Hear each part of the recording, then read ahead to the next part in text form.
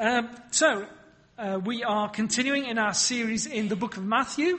Some of you who've been coming for a while know that we've been going through the book of Matthew, and we are in a section of the book of Matthew, chapter 5, called the Beatitudes. And today we are looking at Matthew chapter 5, verse 5. So keep your finger, if you've got your Bible with you. If you haven't got a Bible, do feel free to grab one from the back. There are some in Farsi and in English. Keep your finger in Matthew 5, but also put your finger into Psalm 37 that Joan just so ably read for us, as we're going to flick a bit between the two. As you know, or perhaps you don't know, myself and Denise had the privilege of being in America for a couple of weeks. Last week, the week before. And one of the things that struck me was their reaction to the kind of things we're seeing on our news way too much at the moment. The terrorist attacks, the shooting of police officers in America. Obviously that is happening in their own country. And the shooting of young African-American men over there as well. I was quite struck by how strongly within their culture they were reacting to these things. And we are as well, I suppose. It is all over our news. And I don't know about you, maybe it's just me. But when I see a lot of that news, and it seems to come day after day, I think I'm tempted to ask what's going on. To ask. My heart is maybe tempted to despair a little bit about that. Now, okay, you'd have to admit that sometimes our media, certainly the US media, runs on a diet of fear sometimes. It seems to be, fear sells TV space and newspaper space. But the facts are shocking. We see innocent civilians being killed by bombs and guns and knives. We hear of corruption and injustice. And it's easy to despair of the way in which the world is going. And when we think about our response, when we think about how we should respond to that, sometimes we feel, I want to get back at them. I want to hurt them. I want to, that your anger rises up because of the terrible things they've done. I don't know how many of you seen the film The Untouchables. The Untouchables was a film in the 1980s, set in 1920 Chicago. Starred Sean Connery and some other people. And I'm not very good at remembering who's in films. Anyway, it starred Sean Connery doing a Scottish-American's kind of accent in a very bad way. And he was starring as a police officer. And they're trying to get Al Capone. Okay, Al Capone, the well-known American 1920s and 30s, I think, gangster.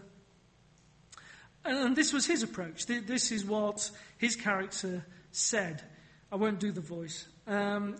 You want to get Capone? Here's how you get him. If he pulls a knife, you pull a gun. He sends one of yours to the hospital, you send one of his to the morgue. That's the Chicago way. That's how you get Capone. And there's that bit of you that sort of goes, yeah, get him. And even some politicians and even some of our national governments think like that sometimes. That is not how Jesus, however, thinks about it. That is not what he taught. And so in our culture today, when we're so often we think about, it emphasizes power and self-reliance and the ability to defend yourself, although that often seems to involve attacking others for some reason, or protecting your own rights, which often seems to involve trampling on someone else's rights, or strength to do what you want to do, be independent, be strong.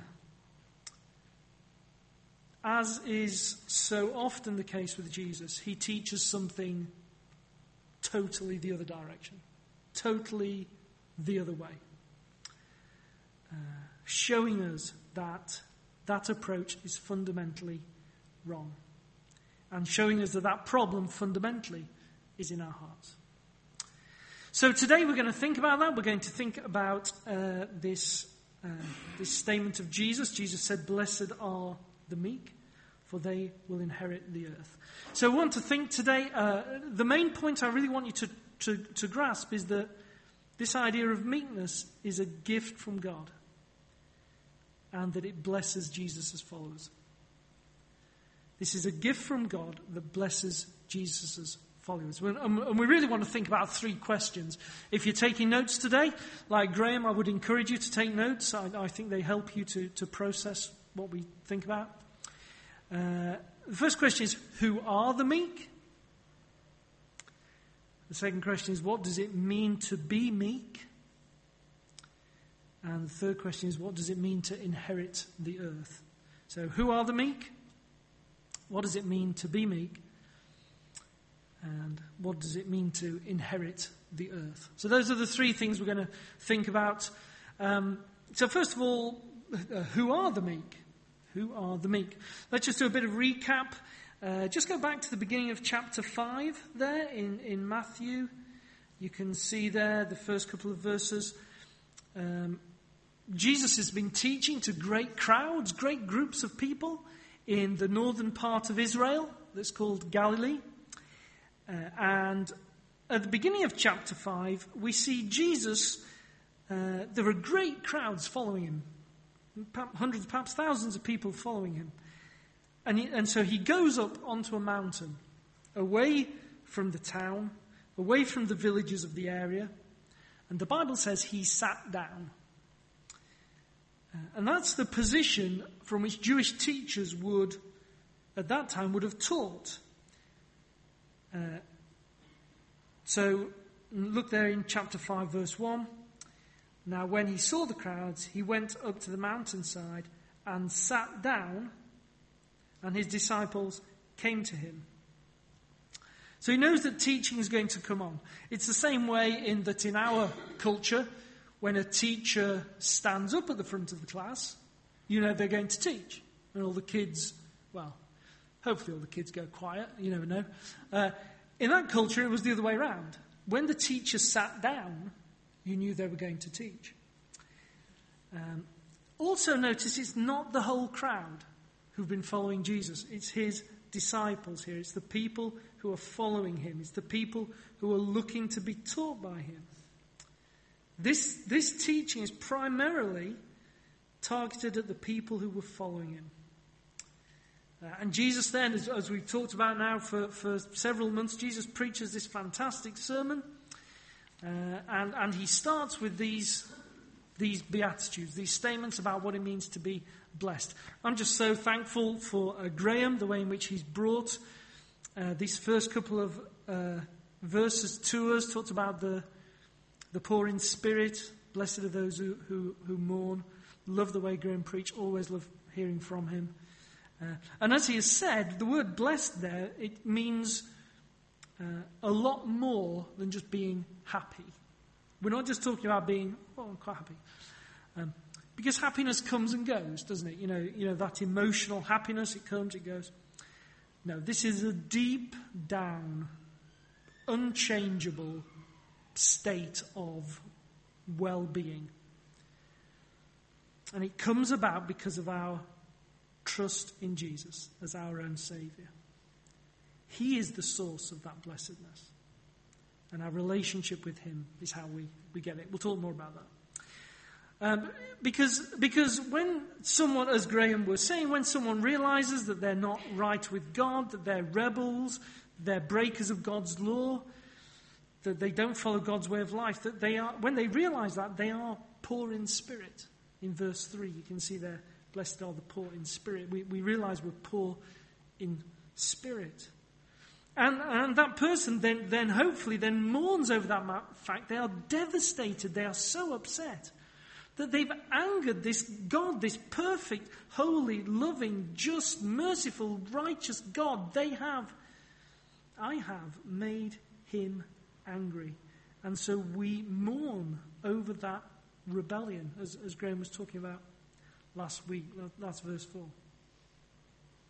So people who are poor in spirit, they realize they're poor in spirit, they're mourning over their rebellion. And we realize that we cannot restore that relationship. We cannot satisfy God's anger. And so they are humble enough, they are gentle enough, the word there is meek. They are meek enough to say, to admit, I cannot do this. I cannot do this myself. Nobody can do it themselves. Nobody is strong enough to take the anger of God against their sin and to survive. And so we realize that we need to be saved. We need somebody to save us. And so we put our trust in Jesus. We put our trust in Jesus, the one who saved us, the very Son of God, part of God himself. We sang about the power of the cross a moment ago, who died on the cross to satisfy God's anger against us. And Jesus does what we can't do. He lives a life we can't live. He dies a death we cannot die. He pays the price for our sins that we could never pay. And so the people who turn to him as their Saviour are saved indeed. And they are the meek, because they have put their trust in Jesus and not put the trust in themselves. And they are, as it says in verse 5 there, they are blessed by that fact. They've become blessed by it because as they've become part of that kingdom. The kingdom is, you can see the kingdom is what we've titled the series. This kingdom is partly here. It's partly in place. It's not yet been complete. I want to be very clear with you, be very careful here. Meekness is not an entry requirement. It's not that you have to be meek before you enter the kingdom. It's not that you have to be meek before you follow Jesus. It is that because you follow Jesus, you will be meek. Blessedness comes about as a result of following Jesus. Meekness comes about through following Jesus. And God is always urging his people to do this stuff. You don't have to turn there, but let me just read to you from 1 Peter, first book of Peter in chapter 5. This is what it says there in verse 5. All of you, how many people are included in the phrase all of you? All of you? All of you. Clothe yourself with humility towards one another, because God opposes the proud, but gives grace to the humble.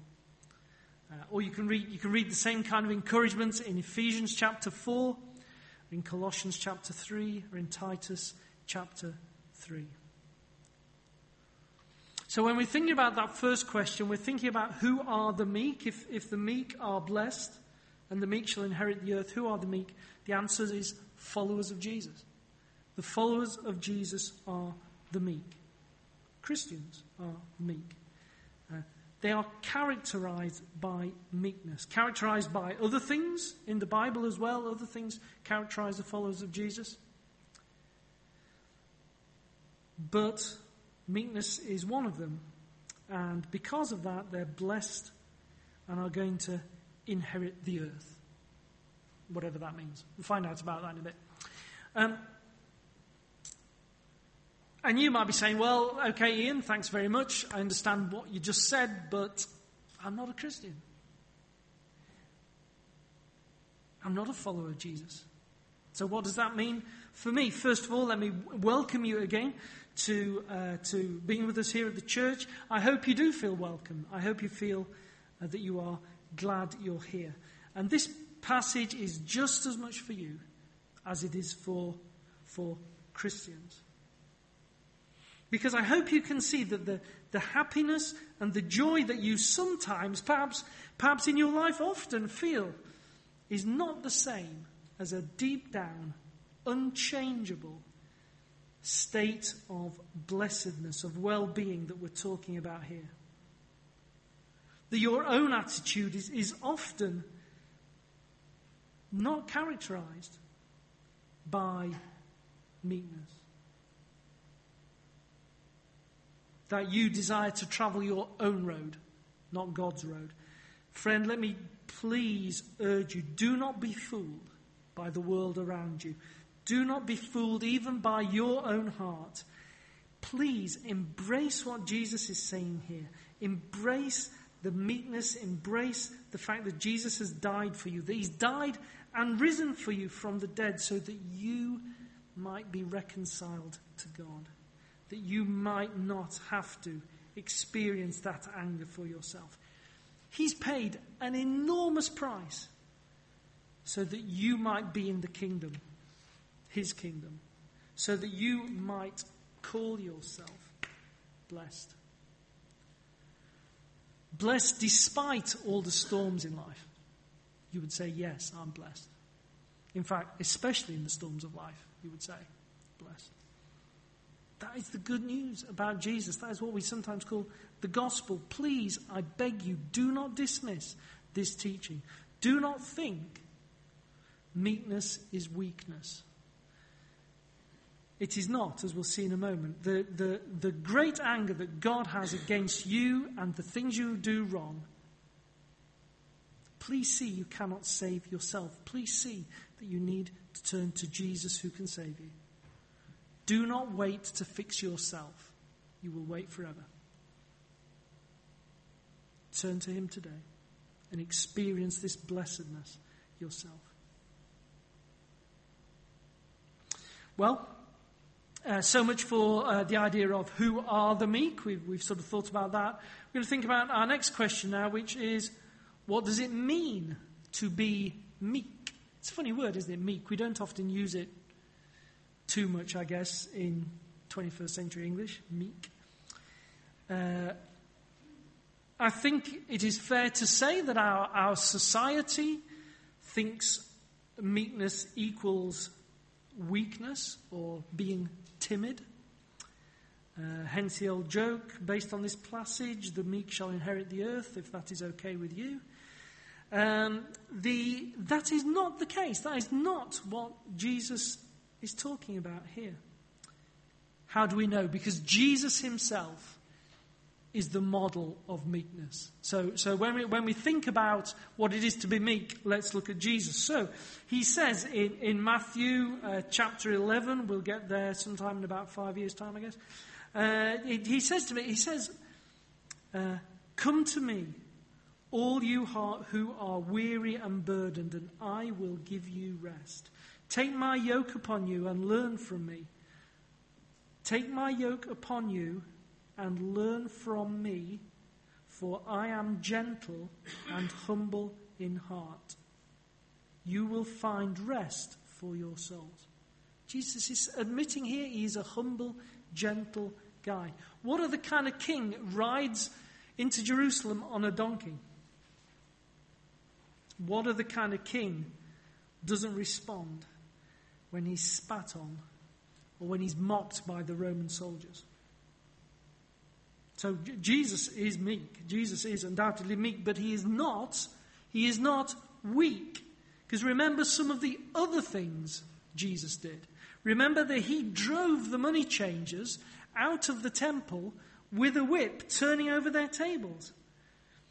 This is the one about who the demon says in Mark chapter 1, "What do you want with us, Jesus of Nazareth? Have you come to destroy us? I know who you are. You're the Holy One of God." Jesus is the one who rebuked all the religious leaders at the same time, and also didn't hesitate to rebuke his own disciples. This is not someone who is weak. This is not someone who is timid. This is not someone who did not get angry in the face of injustice. He was not indecisive. He was not shy. He did not have a lack of confidence. The meekness we're talking about here is not the same as being a doormat or being timid or being weak. That is not the kind of meekness Jesus modeled. So what do we say? What are we going to say? What is it like? I want to suggest to you that we're going to use words like compassion, gentleness, humility.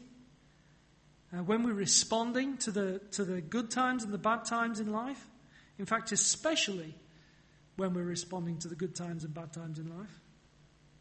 Especially when we're dealing with difficult situations. Especially when we're dealing with difficult people.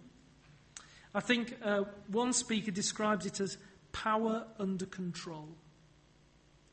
I thought that was good. Power under control, or power with tenderness. That is what meekness is. The response of this meekness is balanced. It's measured. When we look back into Psalm 37, it's clear that someone who is meek is trusting in God rather than in themselves. A guy called Charles Quarles, it's an unusual name, but Charles Quarles, I didn't make that up, says meekness seems to refer to someone who seeks to live righteously, even though it appears that the wicked prosper and the good suffer, because they trust God to deliver them from the wicked and to act justly. So I said to keep your finger in Psalm 37. Your finger's probably hurting a bit. Just turn over to Psalm 37.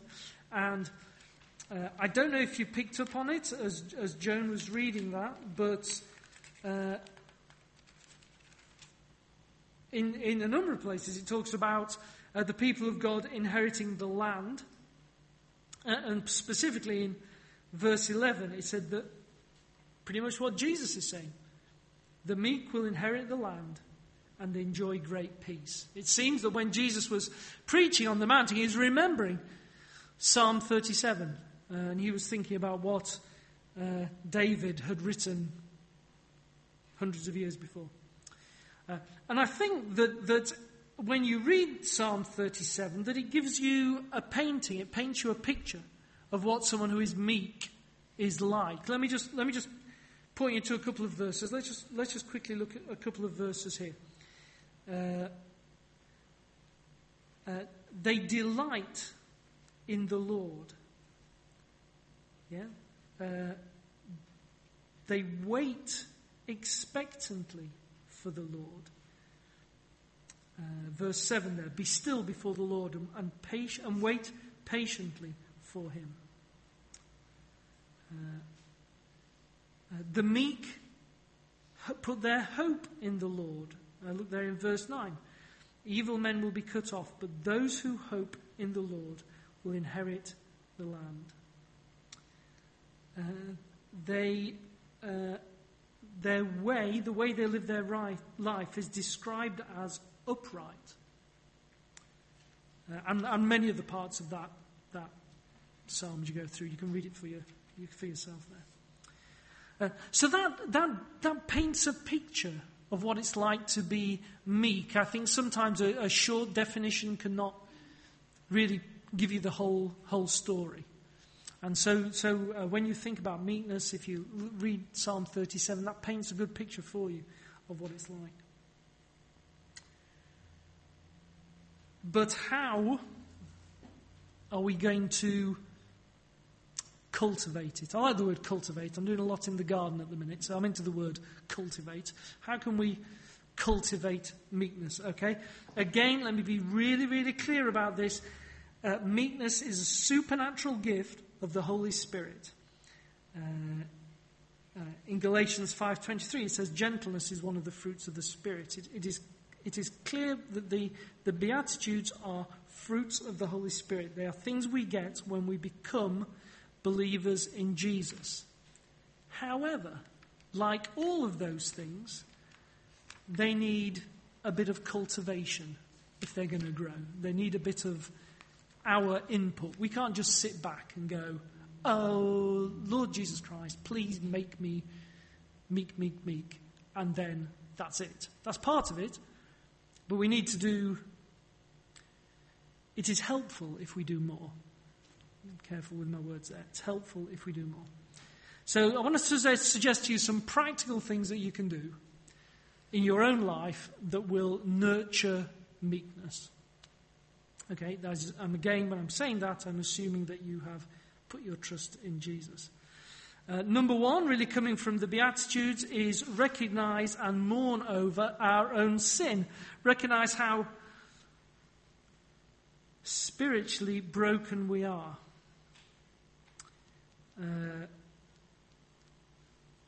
I was so encouraged by Graham's sermon on Do Not Worry. And part of my encouragement for that was the fact that he is a worrier. Okay, and so you're hearing from someone who is a real worrier talking about don't worry and speaking with what I felt was a lot of authenticity. So, great, Graham. This one's mine, okay? Pride, okay? Pride has to be the thing I struggle with most. And so I am preaching to myself when I'm preaching this stuff. Okay, so please be really clear. I struggle with this ever so much, and these are some of the things I have tried to do as I fight that pride and seek meekness. So when I say, my next line here is our pride is reduced pretty quickly when we realize just how deep our rebellion is, how far we are from God. Cross out that line. My pride, I have found, is reduced pretty quickly when I realize how deep my rebellion takes me, how far from God I am driven by my sin. And the world and the devil and my own flesh, very subtle, very clever at just turning me away from God so quickly. And so I have to totally rely on Jesus to preserve me. I am spiritually poor.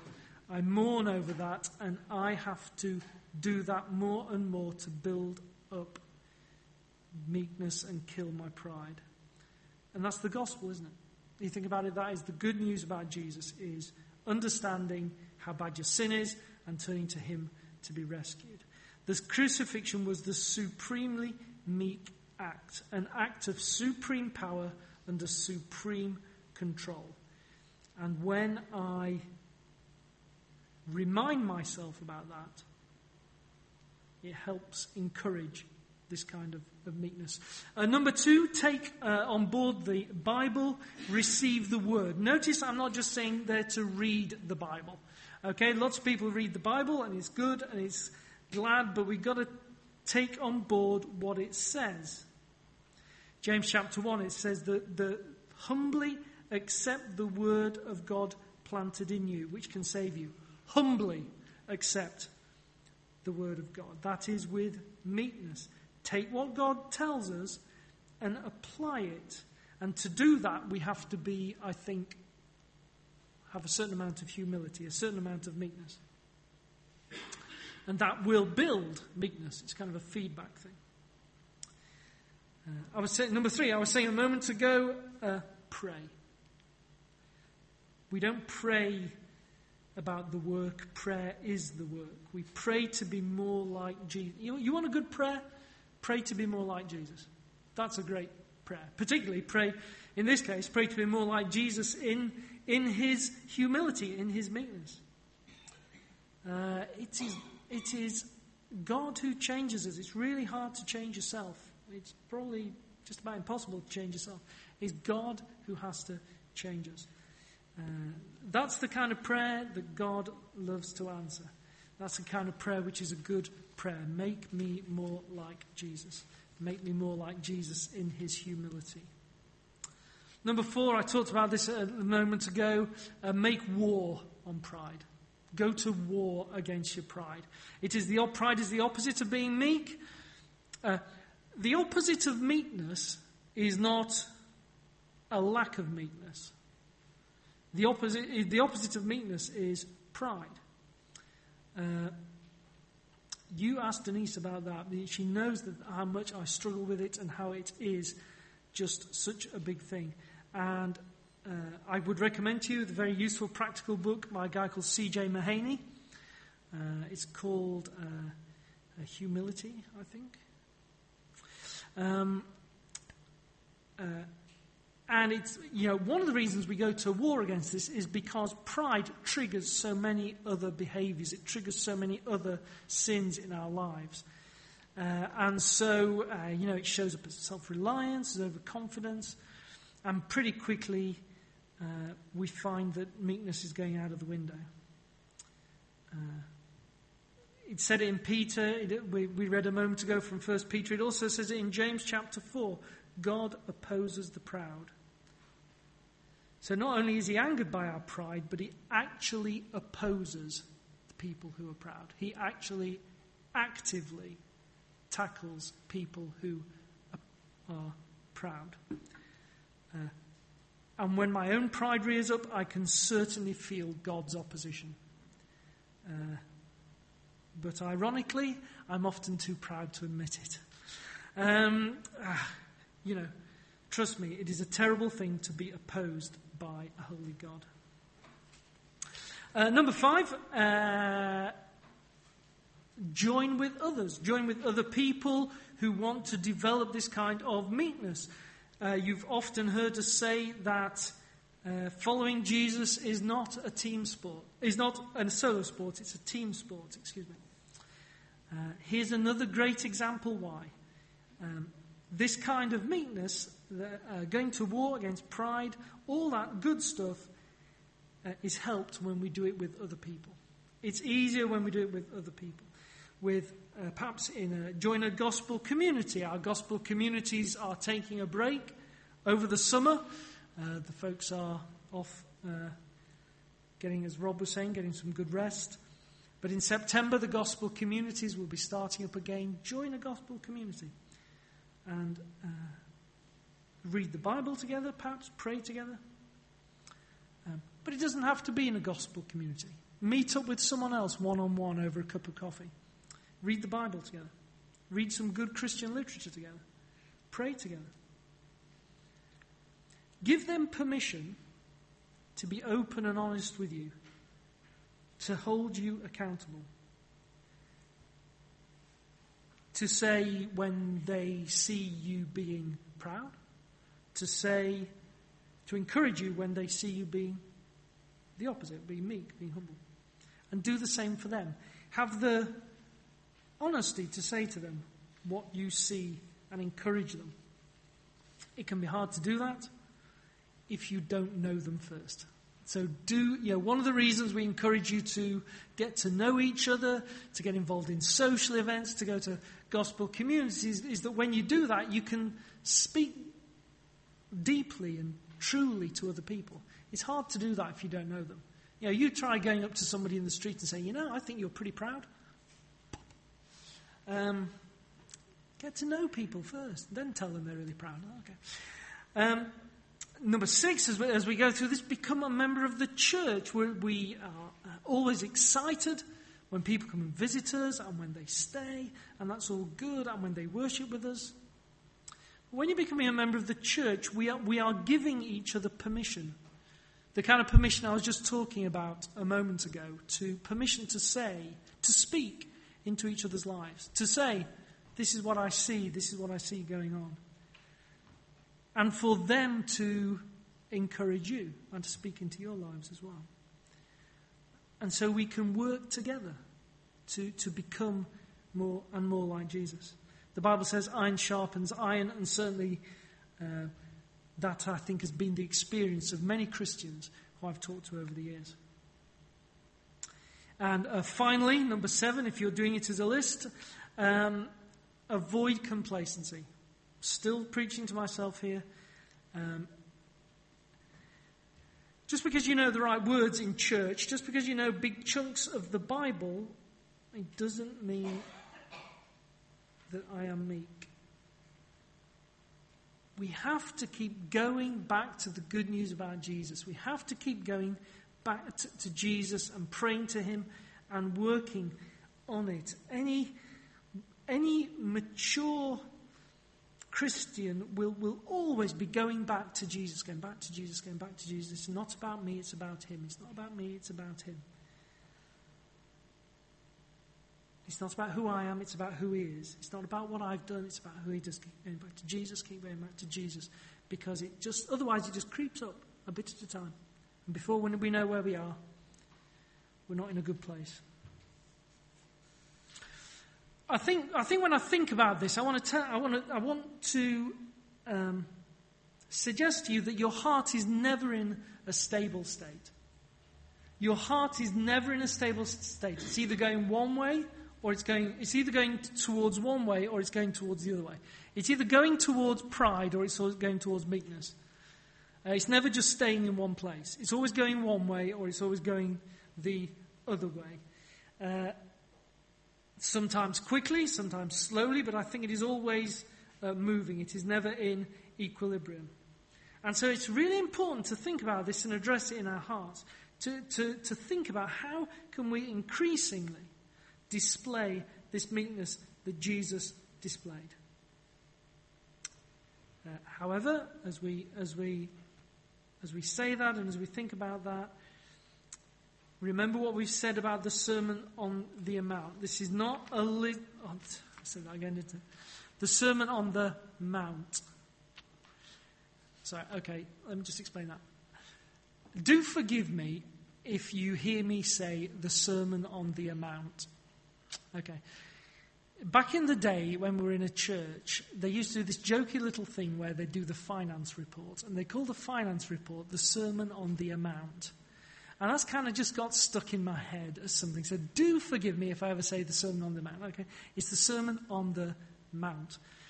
So as we've talked about in the Sermon on the Mount, this part of the book of Matthew, this is not a list of characteristics that we work at and then grasp and achieve. It's a set of characteristics that God gives us and that we join with him to help us grow,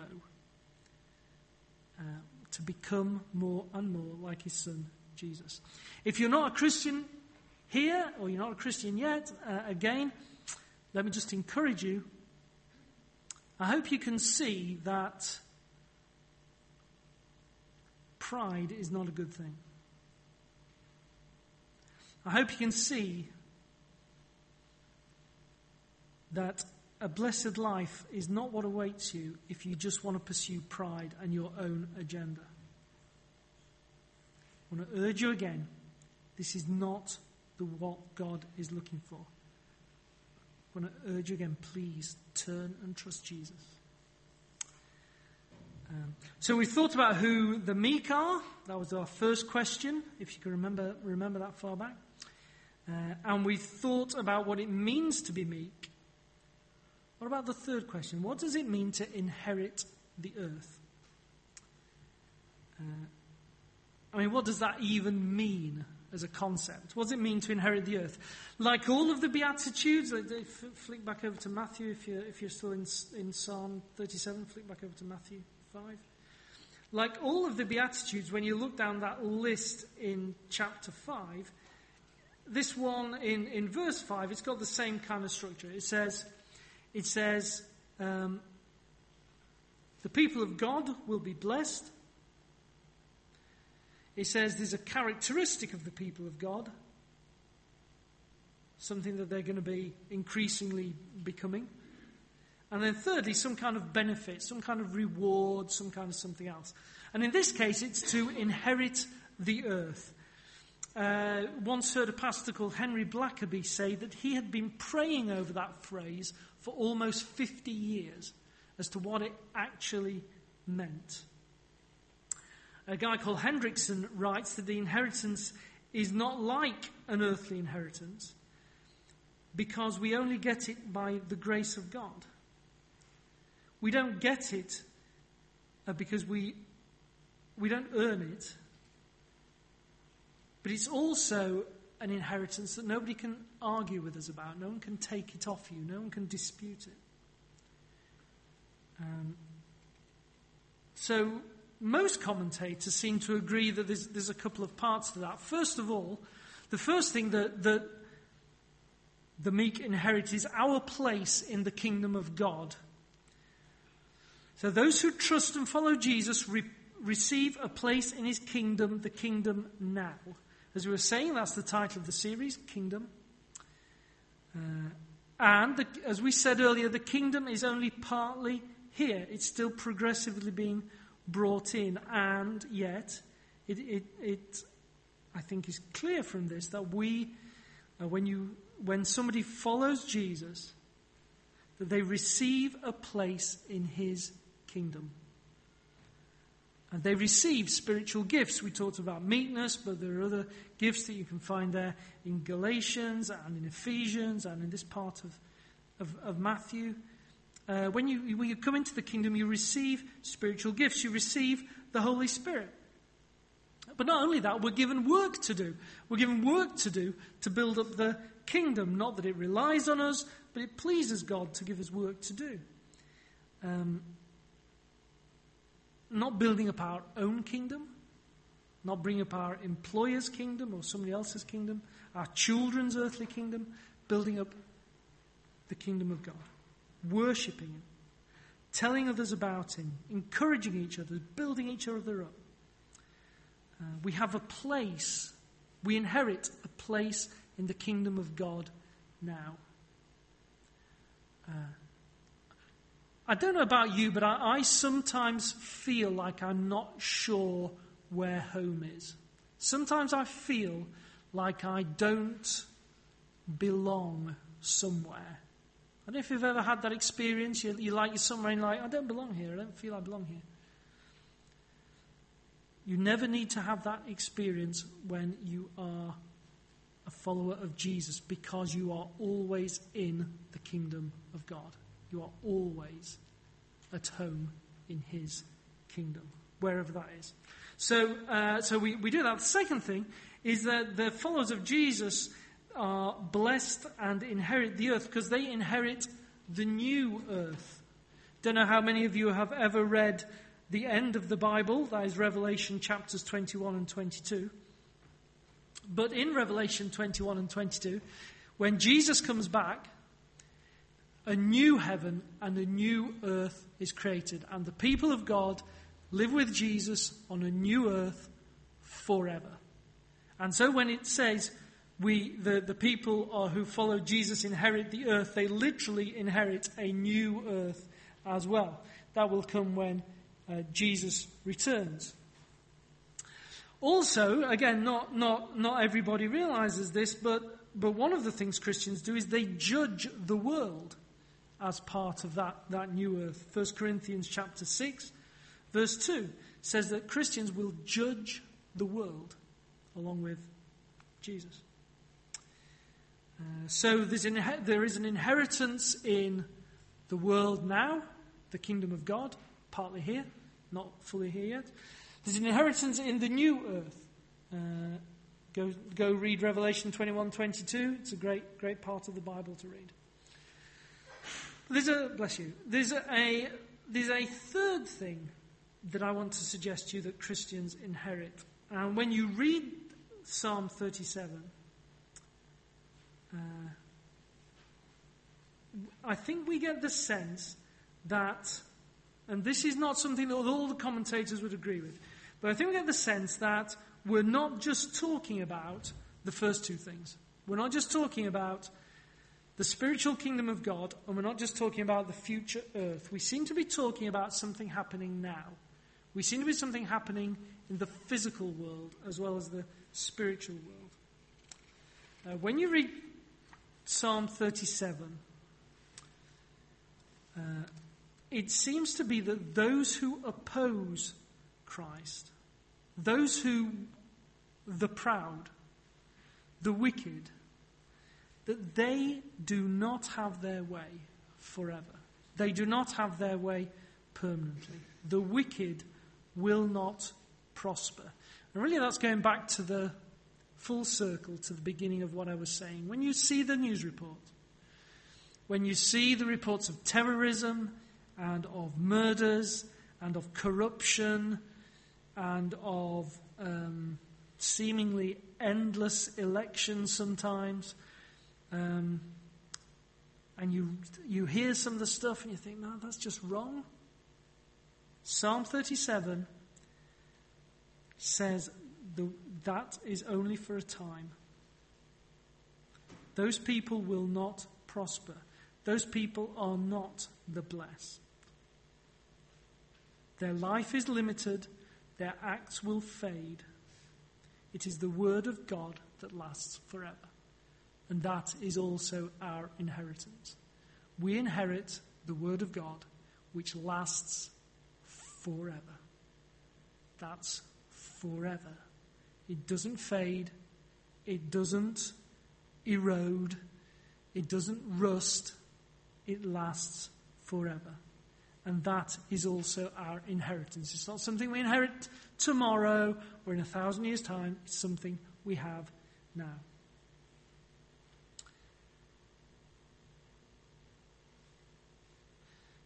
So what are you going to inherit in life? I don't know if you might have already inherited something. I don't know. You may have inherited something from a relative or a friend who died, or perhaps they gave you a gift. What do you expect to inherit in this life? I inherited my grandfather's watch. It's very nice.